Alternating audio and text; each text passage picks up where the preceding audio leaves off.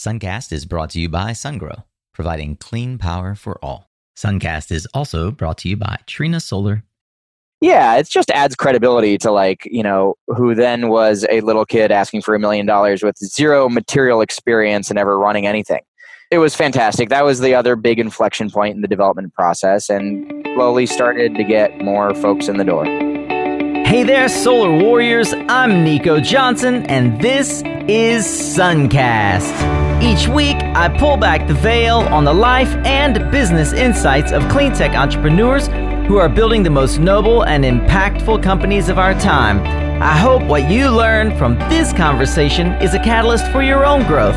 So thanks for tuning in, and welcome to our tribe.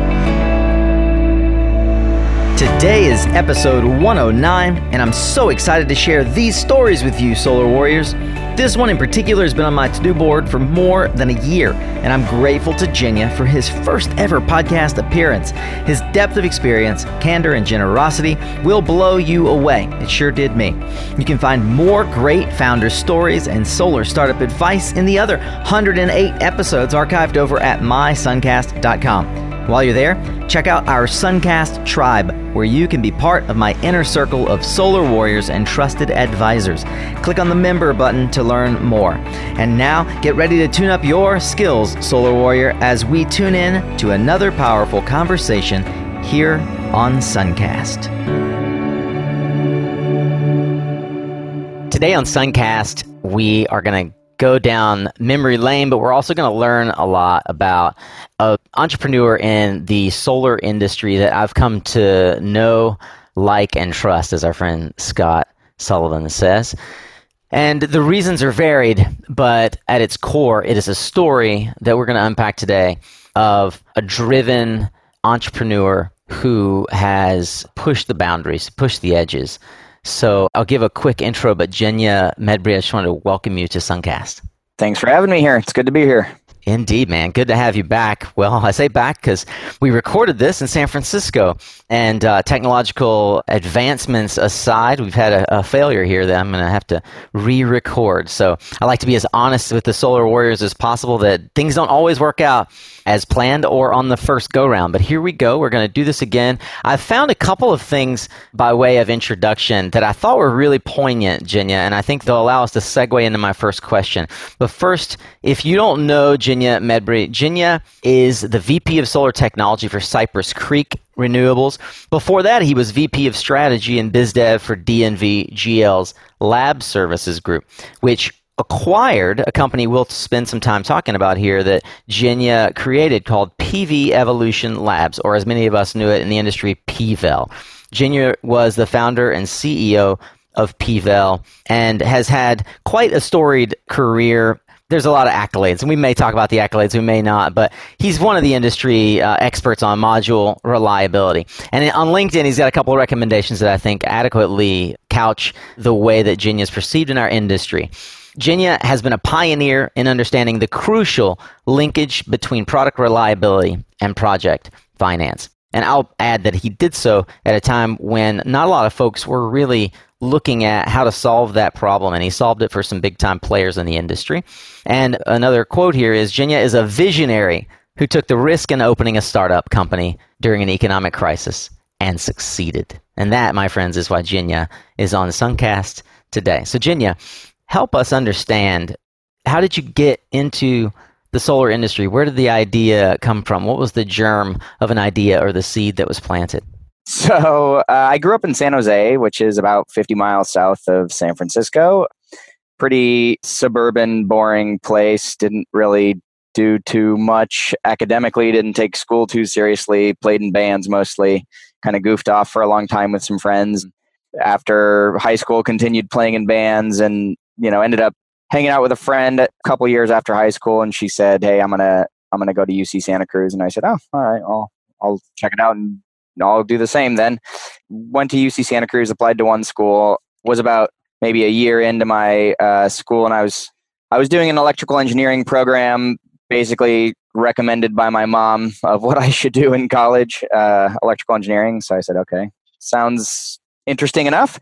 So I was maybe a year into UC Santa Cruz, and I was doing electrical engineering, and I kind of was at that point where I had to figure out what I wanted to be when I grew up. And so I thought, I could go down a more traditional electrical engineering path and do circuit design for whatever, an electric razor company or equivalent, and do that for 35 years and then retire. And then my contribution to the world would be, somebody got a closer shave or something equivalent, which I think, someone's got to do that, and it's great work. And, circuit design is interesting stuff, but wasn't for me. And so I looked around at a bunch of different electrical engineering paths, and, you obviously go on to electricity when you research electrical engineering paths. And I looked at different power generating technologies, which really interested me at the time. And you look at coal and natural gas and nuclear, and they basically all boil water, create steam, spin a turbine, even CSP like Ivanpah or Nevada Solar One, even wind. All you're doing is spinning something. And I thought, okay, here's electricity generating technology, spin something, spin a turbine, generate electrons. And then I looked at solar and I thought, this thing is, flat plate, opaque piece of glass. You put light on it and electrons come out. It's nothing moves. Where's the spinning bit? Where's the spinning bit? It looked like friggin' magic to me. So I was like very, very intrigued by the technology of solar. Didn't seem to make sense to me at the time. There was nobody researching solar in UC Santa Cruz at the time. This was maybe 2003. And so I did some research online, found a bunch of books by this real pioneer in the industry named Martin Green, who's a professor at a school called University of New South Wales, UNSW, in Australia. So I just bought all of his books online and just read them in my dorm room, and they were great. I got super into solar technology. One of my professors at the time at UC Santa Cruz, a guy named Ali Shakuri, suggested that I look into organic PV because... This is like the Konarka stuff, right? This is what Konarka eventually got into. They were doing dye-sensitized cells or Gretzel cells before, but yeah, they got into OPV before their subsequent death. So he suggested I look at organic PV because solar at that time cost, I don't know, maybe a module was $10 or $20 a watt. And we really needed just a revolution, a giant step function, because the current technology obviously will never be relevant to like mass scale grid electricity contribution. So I researched OPV and quantum dots a whole bunch and was super intrigued by it. Tried to do that research in grad school. Didn't really find a university that A, I could get into, and B, was researching it. Mm-hmm. The ones that were leading the world and researching it were MIT, professor named Vladimir Bulovic. So I ended up going to Boston University for grad school and audited classes with Vladimir Bulovic doing organic PV. Great professor, very interesting stuff. So you graduated UCSC, and then went straight into grad school for a master's in mechanical at BU. Electrical, but yeah. Or electrical, excuse me, a master's in electrical at BU. But you went to BU because you didn't think you could get into MIT or didn't get into MIT. That's right. And you wanted to be near this guy, Vladimir.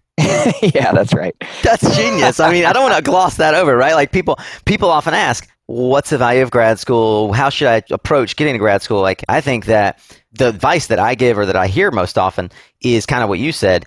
It's either you find the best program or the leading thinker, and you find a way to be in their space, right? You find a way to get inside the room with them. And so you manufactured, by way of going to BU, you manufactured a scenario where you could be present and even audit classes at MIT, even though you didn't get into MIT. Yeah, that's right. That's genius. There was another guy there named Mark Baldo who at the time had created the first solar cell made out of spinach proteins that worked in the same way that photosynthesis works. And very inefficient, and they lasted a couple hours and whatever, obviously not relevant in the broader industry today, but super interesting.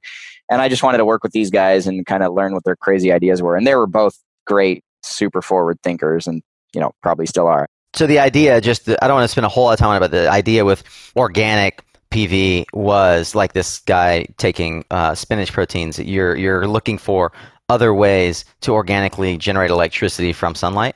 So traditional solar panels created then and created now are made out of silicon. Silicon is made out of sand. And the process for turning sand into silicon are these massive, massive refinery type plants that, have billion-dollar investment required. And, you're melting down sand and purifying and purifying and purifying. And a mono single crystal of silicon is the most pure material the most pure crystal made by man ever. So these are very, very advanced materials. And the dream with organic PV is that you take these super cheap, simple materials, you spin coat them or coat them in some other way on some roll-to-roll process and just create kilometers of PV on basically the same thing of that a potato chip bag is made out of. Got it. So it's a way effectively to disrupt the costly silicon refinement process. Yeah, the problem is they only last a couple hours in oxygen and moisture, and the reliability problems are non-trivial and have yet to be solved. And in the process, China got really serious about it, ramped up some serious scale, and lo and behold, modules today are 30 cents, not $30. In your investigation in grad school, were you also learning about the silicon refinement process that you were trying to disrupt, or was it just kind of thinking off on the other side of the spectrum? It was kind of the traditional mistake made by a lot of VCs in 2008 of looking at crystalline silicon and saying, wow, that's expensive. Let's go look at something else, without really delving into why it's so expensive. NanoSolar and Solyndra and all these thin film companies, Nuvosun, they raised $100 million, $500 million, $1 billion VC rounds in 2008, when what was making crystalline silicon expensive was a polysilicon bubble. Polysilicon was $400 a kilogram, when a couple years earlier it was $20 a kilogram. And, doing your diligence, one should have found that and come to the conclusion that additional polysilicon capacity will come online, and the fundamental underlying price is not $400, it's 15. Module prices will crash in the near future, making all of this thin film investment basically irrelevant. And that's easy for us right now in hindsight to kind of look back and say, sure. oh, right, this is totally logical. But in 2006 timeframe, you're graduating from BU, organic PV is not taking off. That's right. But global PV installations around 2006 are starting to become more prevalent, bolstered by things like the California Solar Initiative coming up and a lot of engineering work that was happening in primarily California. That's right.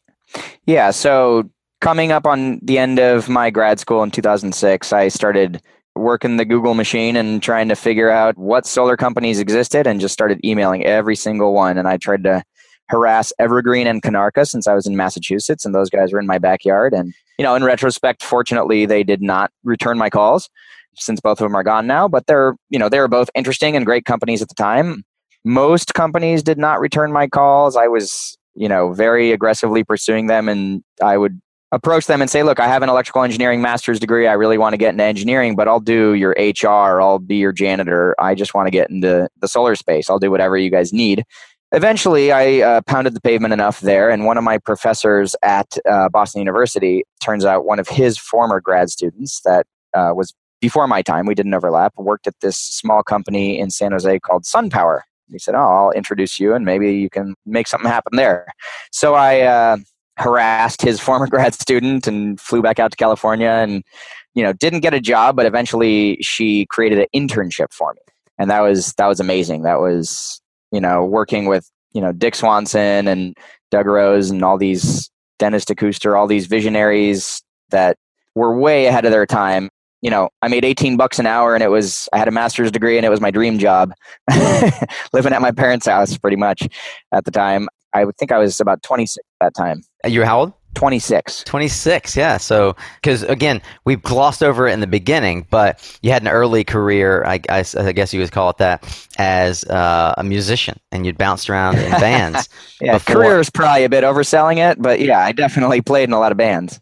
Okay, so you graduated BU and you got this job at SunPower. It was your first job out of school? Do you remember when first job out of school? Do you remember when you started? Was this like your dream job or what? I started January 3rd, 2006. It was the first Monday of 2006, I remember. And I was ecstatic. This was my dream job. I was working in solar, doing all this super cool, interesting stuff. A lot of people don't know that interns tend to have the coolest jobs in companies because they get like some super interesting project to just work on. So that's what I got. I just got some super interesting projects to work on, working on next gen weird skunkworks technology stuff for SunPower. That's cool. But you were working on a team that reported directly to Dick Swanson, right? That's awesome. Well, he was the CTO. All the technical stuff reported up to him in some way. He definitely wasn't my direct boss, but he's a super nice guy, super open and personable. And I just loved working in the same office as him and being able to pick his brain whenever I wanted to. That's cool. So eventually you got a slot on the roster. This is still 2006. And in 2006, there was a now famous acquisition of another Bay Area company. Tell me about that and how that changed a little bit the dynamic of your role at SunPower. Was an intern there for maybe 6 months or so. I don't remember exactly how long. And then finally got hired on as a reliability engineer and worked on developing tests and doing reliability accelerated testing for SunPower cells and SunPower modules. So one thing that's very tough about that space is that the standard warranty on all modules is 25 years. And it's 25 years because I believe it was Siemens that first did it back in 2000. Because they did it, everybody else had to do it, and this was driven by the marketing departments, not by the engineering departments. 25 years is what you had to do, but it's very difficult to simulate 25 years in a commercially reasonable time frame. I always like to say, in 25 years, my unborn children will be graduated from college. So that puts it in perspective at how long 25 years is. You could do a test for 25 years and then, it's irrelevant because the technology has moved on. Or you can try to really think about accelerating different stressors in the field like temperature and humidity and UV and things like that to accelerate this stuff, this aging, so you can evaluate it. So anyway, I worked on the SunPower cell and module as a reliability engineer. And then in, I believe 2007 it was, that SunPower acquired a company called PowerLight. SunPower was a total technology, San Jose, Silicon Valley technology company. PowerLight was a developer and an EPC, and they were, crazy developer cowboys. So, it was a little bit of a different vibe over there. But, I had spent the last, at that time I had been at SunPower for about a year and a half, and I had spent a year and a half commuting from San Francisco, an hour and a half down to San Jose, and I was pretty over it. And PowerLight was up in Berkeley.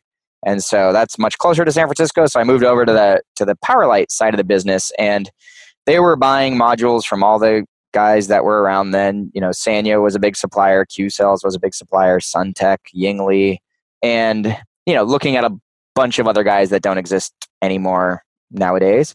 And so I was tasked with qualifying all the module suppliers that they had. Back then, them and most developers, to qualify a module supplier, you have a commercial discussion, you negotiate price, and then you place your PO, right? So commodities, everybody viewed it as a commodity. Modules all look the same, they smell the same, they all charge on a dollar per watt basis, they all generate more or less the same number of watts. So I built out a lab in the East Bay at that time we were in Richmond, we moved over to the new Richmond office, built out a lab there and started putting these third-party solar panels through the reliability testing and found, interestingly, surprised myself, found that these really do perform differently. They don't all perform the same. So I did a bunch of work developing a qualification test program over there. It included a bunch of accelerated lifetime testing that PVEL would later do, and factory audits and things like that I perform myself. So I'd fly over to India and to China and to Germany and wherever and perform these factory audits. And we did a lot of this reliability testing, and some of the modules performed pretty well. Some of the modules performed okay, and some of the modules just performed not okay, really degraded very quickly. I was looking at this data thinking, wow, this is really valuable. And, doing some of this testing, we knew more about the product than the guys trying to sell it to us. They didn't know why this stuff was degrading or how it was degrading. They all had the 25-year warranty, and they would point at that and say, look, don't worry. It's got they didn't even know why the 25-year warranty was 25 years. No, that's right. This is at PowerLight. So a year and a half after you came to SunPower, you get this incredible opportunity to start doing reliability testing within SunPower now for a subsidiary named PowerLight that is focused entirely on project execution. And you are building, like you said, this skunk works internally. One of the things that sounds like you're describing is the discovery that the bill of materials, the way these modules were packaged, the way they're put together was not the same, right? That what looks the same on the outside has not always got the same internals. Is that accurate? Yeah, absolutely. I mean, can't judge a book by its cover, as they say. Can't judge a book by its cover. One correction is when SunPower acquired PowerLight, they changed the name to SunPower. It was SunPower Systems, right, at the time. That's so right. It was no longer called PowerLight. So I never worked for technically PowerLight, but I crashed their reunions anyways. That's awesome. So you're working. So at this time, I think Dan was the CEO of SunPower Systems, or the president, or whatever it was. And president. That's right. He was the head of the office. Right. Yeah, they were total cowboys. It was Dan must have loved that you're a musician as well. There were a lot of musicians in that office. I know, like attracts. The lab downstairs had lots of instruments. This is circa 2008, as you're kind of going through 2008, 2009. I can't remember when, so why don't we talk about PVEL here? You got this crazy idea while you're working at SunPower, which is arguably your dream job, or stated your dream job. You don't have the prescience to know that a global financial crisis is around the corner. I certainly did not. But you've got this crazy idea. Tell me about this idea. Sure. So I was working at the SunPower Systems business, having a great time testing modules. And I looked at the data we were generating and I thought, wow, this is really valuable. We are making more intelligent decisions as a developer and an IPP than anyone else in the industry at the time. We were disqualifying manufacturers. We were identifying flaws and working with manufacturers to help them improve. There were many times that I had to jump on a plane with 24 hours notice because something was going sideways out in the field and go to India and figure out what exactly was going sideways, doing a bunch of testing to validate the fix was correct. And so I was looking at the data and came to the conclusion that this is valuable data and that this isn't just valuable for SunPower. This is valuable for the industry. The industry will be better if people investing in projects have higher standards and have quantifiable standards, not brand driven, marketing driven, gut feel, relationship driven, but actually quantifiable metrics around reliability testing. So I thought, I was hanging out with a friend that also worked at SunPower at the time, and we thought, yeah, why not try to raise some money and do this for the industry as a service rather than just for SunPower? Sounds like a nice idea, but we had no idea how to execute on an idea like that, right? I know. You're listening to this episode because you're tired of doing things the old way and looking for a new approach. And that is precisely why my friends at CPS America, aka Chint Power Systems, have agreed to help make this fresh content possible for you. See, they believe in the power of change and the importance of trying something before others catch on. They are the U.S. market share leader of three-phase string inverters, pioneering that approach since before it was cool. With over 2 gigawatts shipped in America, Chint's feature-rich, high-performance inverters and its nimble service team are ahead of the pack, just like you. If you'd like to find out what CPS can do for your C&I and utility business, reach out to me for an intro, nico@mysuncast.com. Or you can reach out to them directly and just let them know you heard it here on Suncast. You said it was a friend at SunPower. Did this person end up becoming a co-founder with you, or? Yeah, that's right. Who was that? I don't think I have that. His name is Rajiv. Often choosing a co-founder is basically like choosing a mate. Was Rajiv working in the desk next to you? Like, why Rajiv? Why not someone else at SunPower? He went to grad school when I was an undergrad at UC Santa Cruz, and so I knew him from college, and he was more or less a drinking buddy. He had a PhD in electrical engineering. He knew how to run a lab. I trusted his skills to run a lab, and I was kind of going to do the other commercial stuff. Kind of came to the conclusion that, hey, let's see what starting a business might look like. And I came home as somebody with an engineering education and zero business education. I came home and I Googled the words business plan and what is in a business plan, and found that you got to come up with a sales plan and a marketing plan and come up with pricing and come up with example customers and an example transaction and what's it going to look like and what's the exit potentially going to look like down the road. That's how you sell it to investors, and what are your expenses and what's your financial plan, so on and so forth. Anyway, so I started to kind of chip away at the glacier and come up with different plans to do the different things. This is 2009 at the time. The global financial meltdown was upon us. Yeah, and but you're still an employee at SunPower. Oh yeah, I had a nice steady job with healthcare. My wife was pregnant now with our first kid, and I started talking to investors. I used to keep a suit in my car, park in SunPower. At lunch I'd run downstairs, changing from my jeans and t-shirt into a suit in my car, drive down to Sand Hill Road, talk to some billion-dollar VCs that was like super inappropriate for me to be talking to them. But it was 2009, so they weren't doing a hell of a lot of other investing activity. So they were all very nice and willing to talk to me. And I gave them my pitch, asked them for $1 million. And they said, we're a $1 billion fund. We don't make $1 million investments. But every single meeting I took, every single meeting I was able to score, rather, was very educational. I updated the business plan and the pitch and the way I talk to folks and, the PowerPoint itself every single time. I started out with a 50 slide detailed presentation delving into all these details and realized that's totally not the way you do it. You want to have, a 20 or 15 slide, much higher level, much less content in the deck and much more conversational discussion with potential investors, and then have some backup materials in your back pocket as needed if they want to drill down into any of the topics.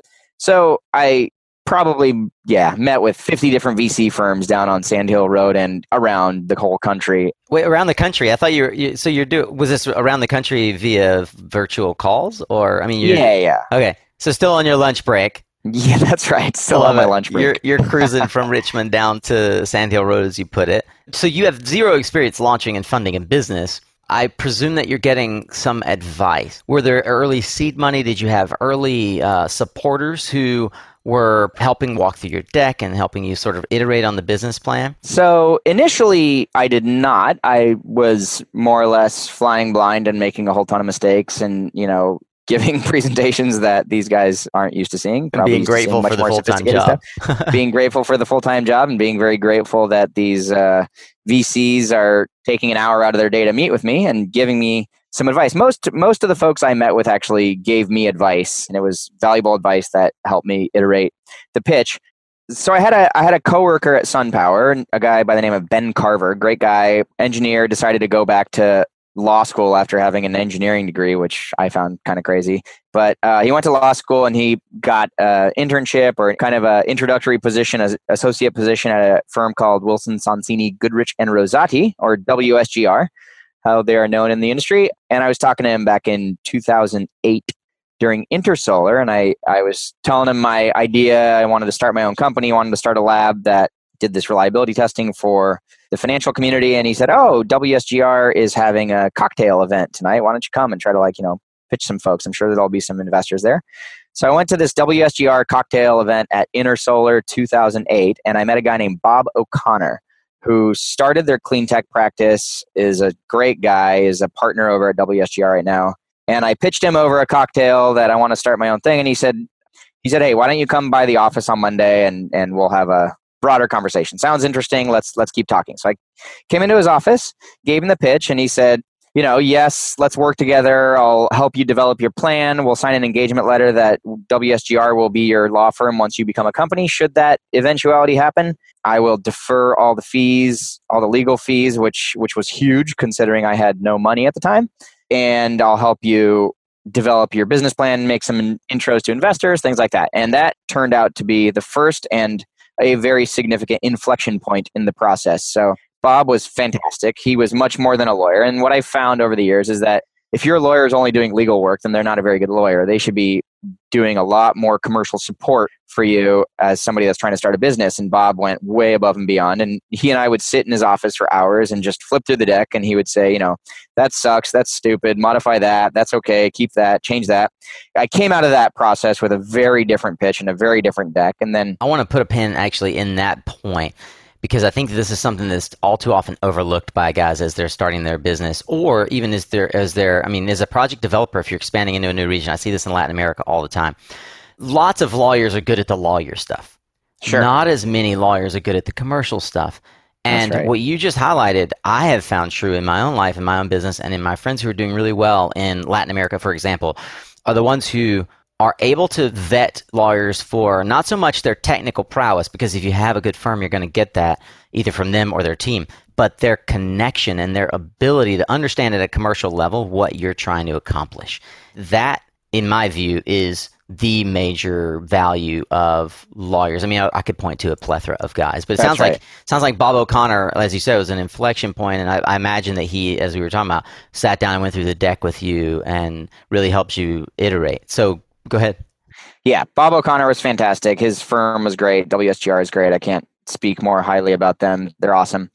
He made a bunch of introductions to potential investors, slowly over the course of talking to 5 and then 10 and then 30 and then 50 potential investors. I initially started out as kind of presenting the idea and walking away. And I got a little more aggressive as time went on and, melted my social boundaries away of starting to directly look people in the eye and ask for a check. That helped a lot. You got to look potential investors in the eye and say, can I count on you to be an investor in my company? Can I count on you to write me a $100,000 check or a $500,000 check or a $500 million check? For the ones that weren't interested or weren't able to invest, I would ask them for introductions. So most of these guys hang in communities of similar folks. So they've got a lot of other investor friends. And most of them, if you ask, they'll say, oh, okay, yeah, I will send a bunch of introductions because I think your idea is great. It's sufficiently interesting, but it's not right for me. Not a good fit, yeah. Whatever, that's fine. I mean, most of the investor folks I met were very nice and sent lots of introductions. And then you just kind of start working down the tree of potential investors. If you ask every rich guy for an intro, you'll eventually know all the rich guys in the country. I love it. So I love it. You had not only Bob, you had a number of notable folks who eventually became board members. Help me understand the process of curating at a time where you have no money, no experience, no customers to point to other than the fact that, frankly, SunPower was your first customer, if we're real about this, right? Like you had this real world experience where SunPower had said, we choose you to do this for us. And you're saying, I could probably make a lot of money doing this for or I can make more money doing this for a lot of people versus sole sourcing my skills to one company. Help me understand how you decided, you and Rajiv, to go ahead and build out that board. And if I recall, you have a kind of funny story about how you turned your boss into a board member.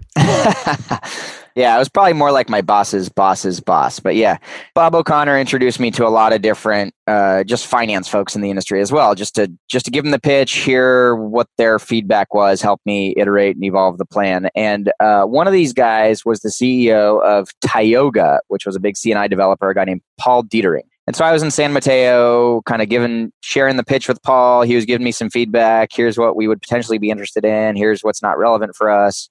Just helping me evolve what the business plan looked like. And, it's a Tuesday or something, and I'm, well dressed in a suit or something after the meeting, standing in a parking lot in San Mateo after meeting with Tioga, getting some input from Tioga, and I hear, "Hey, Jenya." And I look up and it's Dan Sugar. And, like I said, at the time, he's my boss's boss's boss. He's the president of the company you work for. Correct. Yeah. And he's like, "Hey, what are you doing here?" And I'm like, "Oh, nothing. And he's like, "You still work at SunPower, right?" And I said, yeah, I still work at SunPower. And my heart's, beating out of my chest, and I'm super nervous, and I'm pretty sure he's going to walk away from this encounter and get on the phone with my boss and say, "Hey, what the hell is Jenya doing in San Mateo?" And my boss is going to say, "Oh, no, he's down in the lab." And for those who aren't familiar with the Bay Area, Dan lives in a town 21-ish miles northwest. I won't say it here on the podcast, but he does not live near San Mateo, nor is the office of SunPower near San Mateo.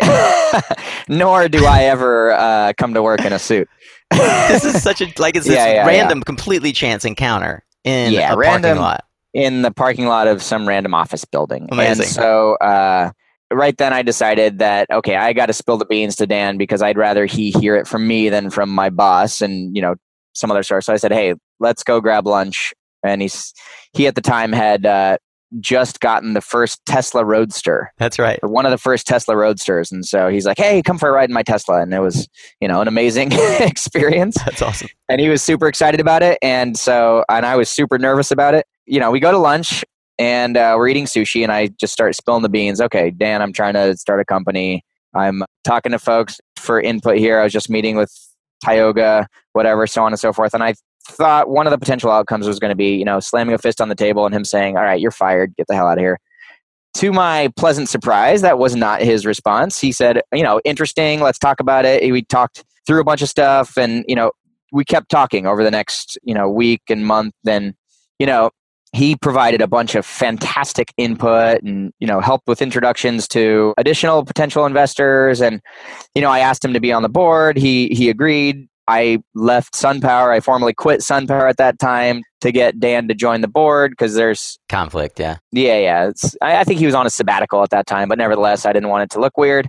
He was one of the first investors. He committed some angel money. He got on the board, and he was my first, big named guy that signed up. Big industry titan. This is amazing. And with Bob O'Connor as my law firm and with, Dan Sugar as my first board member, the dominoes started to fall a little faster. And yeah, it just adds credibility to who then was a little kid asking for $1 million with zero material experience and ever running anything.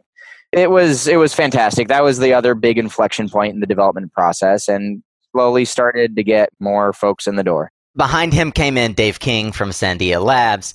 Got Rob Coach, you got Matt Cheney, you got Andrew Rutger. Funny story, can you tell about how Andrew Rutger and his company helped sort of up-level your ability to present to an audience? Yeah, absolutely. So you're right. We scored a bunch of high-name board members that, we probably, in all fairness, shouldn't have had. But, this is another example of just, social boundaries melting away and asking people that are way bigger than you to be on your board. And, a lot of times if you ask, these people are nice and they say yes. So Andrew happened to own a graphic design firm as well. So that was handy. A company called Kinetic Fin out of New York. And they did all of our early graphic design work. They made the PVEL logo, designed our business cards, built the first website. And I didn't really know that was something I had to do. But, great input from experienced folks suggested that that was how it was done. And we had a professional logo and a professional look. And, one of the most important things I found over this very long extended fundraising process is we were very tight with our collateral and our deck. And, after Andrew's firm helped create a real logo and a real look and feel, they kind of coached me on never let anything mediocre go out the door with investors. Always keep a great look and feel to all of your collateral and all of the investment material, and, keep it all super professional and clean and crisp. Now having exited a company successfully, I've had various entrepreneurs send me their decks and asking for help and asking for intros to investors. Some of them are really great. And some of them, just the look and feel of it is just very Mickey Mouse, and there's grammatical errors and, stuff's going off the side of the page, and there's a graph over some text, and it's just built haphazardly, without care. One thing PVEL did right in retrospect that is a strong recommendation is never let anything mediocre go out the door to investors. Have a very high standard for yourself. And that helped a lot. When we were finally closing the funding round, one of the investors turned to me and said, "This experience has been really great, really solid. Everything we've gotten from you has been really, clean and well thought through and presented in a very professional way." And that, I think, goes a long way. So, yeah, Andrew's firm, Kinetic Fin, definitely helped us get there. At one point, you started getting customers, right? Inventec was the first customer. You're building this board. Is that right? Inventec? Inventec was the first manufacturer. The first manufacturer who was a customer in what later became the product qualification program. Oh, at SunPower. They weren't. No. This was at PVEL. Okay. But they weren't the first customer in general. So when we first started, there were tens of solar manufacturers within spitting distance of Berkeley. We ended up putting the lab in Berkeley, bought some equipment. It arrived in early 2011, and I was going around the Silicon Valley area talking to all the NanoSolar, NuvoSun, GreenVolt, SolFocus, Solindra, Mia Soleil, all these guys that aren't really around anymore or have gone through bankruptcy and restructured and got bought by Hanergy. So initially, I thought we would just be flex capacity for them. We have a lab. Here's the equipment we have. So call us and let us know what you'd like us to do for you, and we'll charge you for it. And, that didn't really catch on, and folks started dropping like flies pretty quick after that. And I thought, oh, geez, we got to really go double down on targeting the financial community because they're not going overseas. They're here. Dan Sugar at the time opened the door with Solaria. He was the CEO of Solaria at the time. And we started doing some work for them. So Solaria was really the first client. That was great. They kept us alive in year one. We actually worked with Abound Solar, which was Colorado. One of the, Solindra Jr. out of Colorado, who was great. They were actually one of our first clients as well. So I started talking to the financial community, the banks, and they're all similar to fundraising, just started harassing as many folks involved in development, finance, project ownership, project execution, and just giving them the pitch that, look, a module is not a module is not a module. They look the same. They smell the same, but you do some reliability testing, and they quickly deviate. And there are some that are awesome and there are some that are less awesome. And we can do the testing for you. And I quickly learned that banks and investors don't really have capital to support internal R&D, basically qualifying vendors, basically to pay us what we wanted to do. So you wanted banks to pull this data through, basically. You wanted banks to require That's right. So we quickly had to think about how do we create a program that banks can benefit from but not pay for, because they're not going to pay for it. And so we came up with the idea of developing what we call the product qualification program, where we developed a reliability test program, like no rocket science there, no IP there. It's all open. No, I went around to conferences and presented it. And on one side of the table, I had manufacturers that would pay the bills. They would pay us to perform this product qualification program. We would do the reliability and performance testing. And on the other side of the table, we had the buyers, the buy side, IPPs, EPCs, investors, banks, lenders, tax equity, whatever. And they didn't pay a cent. They just signed up for it. They agreed to look at the data and use it to qualify vendors. That's it. So free data. Free data. Free data, and even that was hard to sell. Most of these banks, I mean, they're not technical folks, they're financial folks. And most of the banks said, look, we have a process right now that works. We don't need another step in the process. Thank you, but go on your merry way. Then SunTech went bankrupt. That definitely helped. They were the largest manufacturer in the U.S. at the time, or largest supplier to the U.S. They didn't manufacture here. I would probably estimate about 15% of all the solar panels installed in the US were SunTech. And they were now stranded with no warranty at the time. And, this just really supported my argument of you can't rely on contracts to protect products. You want to just have confidence in the modules that are generating the cash flows. I have since been through many warranty claim situations, and they never go smoothly and they never go as one would hope. These manufacturers always push back. So it definitely is in the best interest of the buyer and the investor to do some technical diligence, in addition to the commercial diligence that they were already doing, to not rely on the contracts, but rely on the product itself. So I went around making that pitch. Clean Power Finance was actually the first kind of developer IPP to sign up for the program. Okay, so I think I understand what it is you were trying to sell, but so the listener can totally understand, who's the first customer and what did they pay for? All right, Solar Warrior, if you want to hear Zhenya's answer, learn all about how he eventually exited the business and what he sees coming for solar next, you'll want to tune in next week for part 2 of this fantastic interview. I know what you're thinking. Oh man, Nico, that was amazing. I learned so much and I'm so sad it's over. I don't want to wait. Not to worry. We can continue hanging out through the rest of the week, online and in my Solar Tribe community. The fact that you're still listening tells me that you really do enjoy and value what we're doing here at Suncast. And if that's true, and you've been wondering how we can connect more or how you can help, would you please consider supporting the podcast financially by becoming a member of my Solar Tribe? Just go to mysuncast.com/member to learn more. And of course, you can also always join hundreds of other Solar Warriors subscribed to my email list while you're there. I look forward to formally welcoming you into the tribe, my friend. And thanks again for showing up. It's half the battle.